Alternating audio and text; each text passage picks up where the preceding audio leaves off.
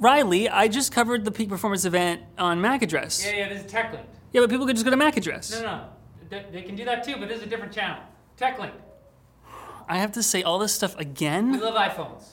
That wasn't the most exciting thing at the event. At Apple's peak performance event yesterday, the company announced a refreshed $429 iPhone SE with the same A15 Bionic chip found in the iPhone 13 lineup, and a new iPad Air powered by the same M1 chip in the iPad Pro.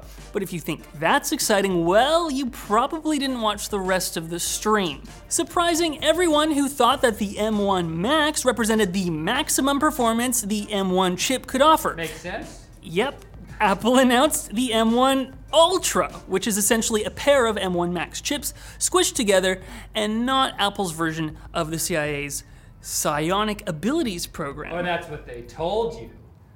The M1 Ultra or Max will power the new Mac Studio, a Mac Mini with a big air cooler in its giant forehead, which starts at $2,000 because with the Ultra, it may give Apple's current Mac Pro a run for its money. Is that true? I didn't write this. I wrote that, but I don't know whether it's true. Yes, well, they did have bars that showed it faster than the Mac Pro, so that means something. What the scale of those bars is a great question. What the bars represent is another great question. But don't forget the matching 5K Studio display, which is $1,600, and another $400 for an adjustment arm. Modifying monitor height is a privilege. Rotation? Apple won't even let you pay for that. It's too dangerous. You can beam yourself and then you rotate it. Whoa! Actually, they said if you want rotation, you have to get the VESA mount. That was the whole pitch for the VESA mount. All right, enough about Apple. Many Ryzen-based PCs have been experiencing intermittent stuttering on recent builds of Windows 10 and 11, which is exactly what you don't want to have happen in the middle of an electronic supply shortage. But Team Red has finally given us some insight as to the probable cause, a flaw in some motherboards' built-in Trusted Platform Module, or TPM. The Phantom Menace. I guess it wasn't trustworthy after all. AMD is currently working to fix the issue, but until then, you can also pick up a discrete TPM module, which mercifully aren't usually very expensive, plug it into your motherboard, and switch over to it in your BIOS settings. Just make sure to turn off BitLocker in Windows first. As for when we can expect a fix, look for it through your motherboard or PC manufacturer during the first half of May. But if it's not here by then, that'll be a good time to head outside anyway. Mayflowers, etc. Amazon is facing backlash today after a report from the nonprofit Tech Transparency Project indicated that some of their suppliers in China have been using forced labor. Although low pay and poor working conditions in Chinese manufacturing plants have long been the focus of concern, these allegations are more serious, as the suppliers in question have been linked to so-called re-education camps, where ethnic minorities are detained and put to work by the Communist Party of China. Amazon, of course, has denied working with any suppliers that use forced labor and stated that they take action when suppliers are found to violate labor standards. Actions which may or may not include helping executives escape to Mars on a Blue Origin rocket. And we know that they work now, so that's good. And I think Amazon just announced a stock buyback today. So all the money they could invest in the factories is just going to buy back their stock. I'm glad they succeed. It's so great to see them invest in something so useful. Oh no, I feel a Riley coming on.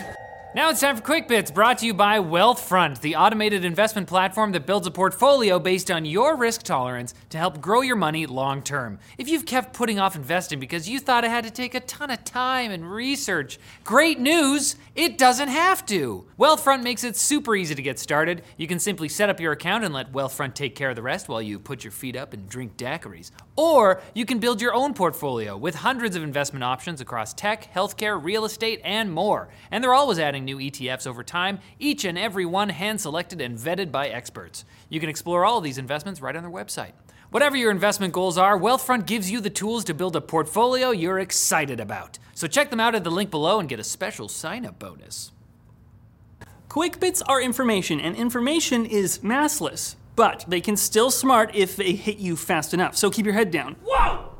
Remember those old Volkswagen hippie buses? They're fittingly getting an eco-friendly makeover as VW is releasing the ID Buzz later this year, or more like ID Buzz Bus. Buzz. No, I know. Essentially a modern, full electric version of the iconic vehicle from the 1960s. Europe will get it first, but the American version due out in 2023 will have an extra row of seating.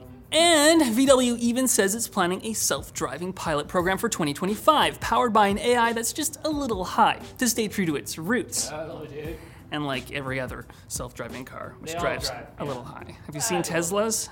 I know some of you have been waiting patiently for Intel's new Arc Alchemist graphics cards, but be prepared to wait a little longer. According to a report from Igor's lab, we won't be seeing the cards until either May or June. It's a little disappointing to get news of another delay, especially with the tight GPU market, but Intel appears to be doing some extra quality and stability testing. Think of it as waiting for the pie to cool a bit before you bite into it. You want to taste those frames, baby. What kind of pie are we talking here? Rhubarb? Google announced that Android will soon have the ability to archive apps, which will shrink the app size by 60% by removing certain parts of it. If you need to use it again, your phone will quickly restore the code that it needs. Sounds like a great option for phones with not a lot of storage, or as a way for users to punish apps that have misbehaved. I said no tracking. You're going in the hole. Not the hole! Also, Apple instituted this like in iOS 8 I don't care about or that. 9. I don't care.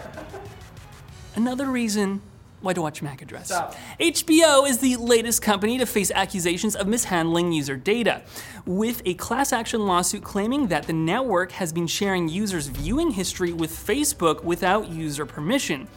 No word on how much the suit is seeking, but hopefully everyone will get at least enough money to pay for a subscription of HBO Max, or all the other services that are almost certainly doing the same thing. Everything sucks. And LimeWire, of all things, is back from the dead. We all remember it as a not particularly legal way to download music, but it's being relaunched this May as a digital collectibles marketplace. So yeah, they're gonna sell NFTs. Part of the appeal, if you can call it that, is that it'll take regular credit card payments, so you don't have to know anything about crypto to pretend that you're getting into art when you're actually getting into gambling. It's all the fun. So it's LARPing. crypto that takes money from a credit card. What kind of an ape are you? I'd wager it's a safe bet that this episode is over, thank goodness. But if you just can't stay away, come back on Friday for more tech news. It'll cure what ails ya, depending on what ails ya. What do you mean, thank goodness? This isn't a Mac Pro.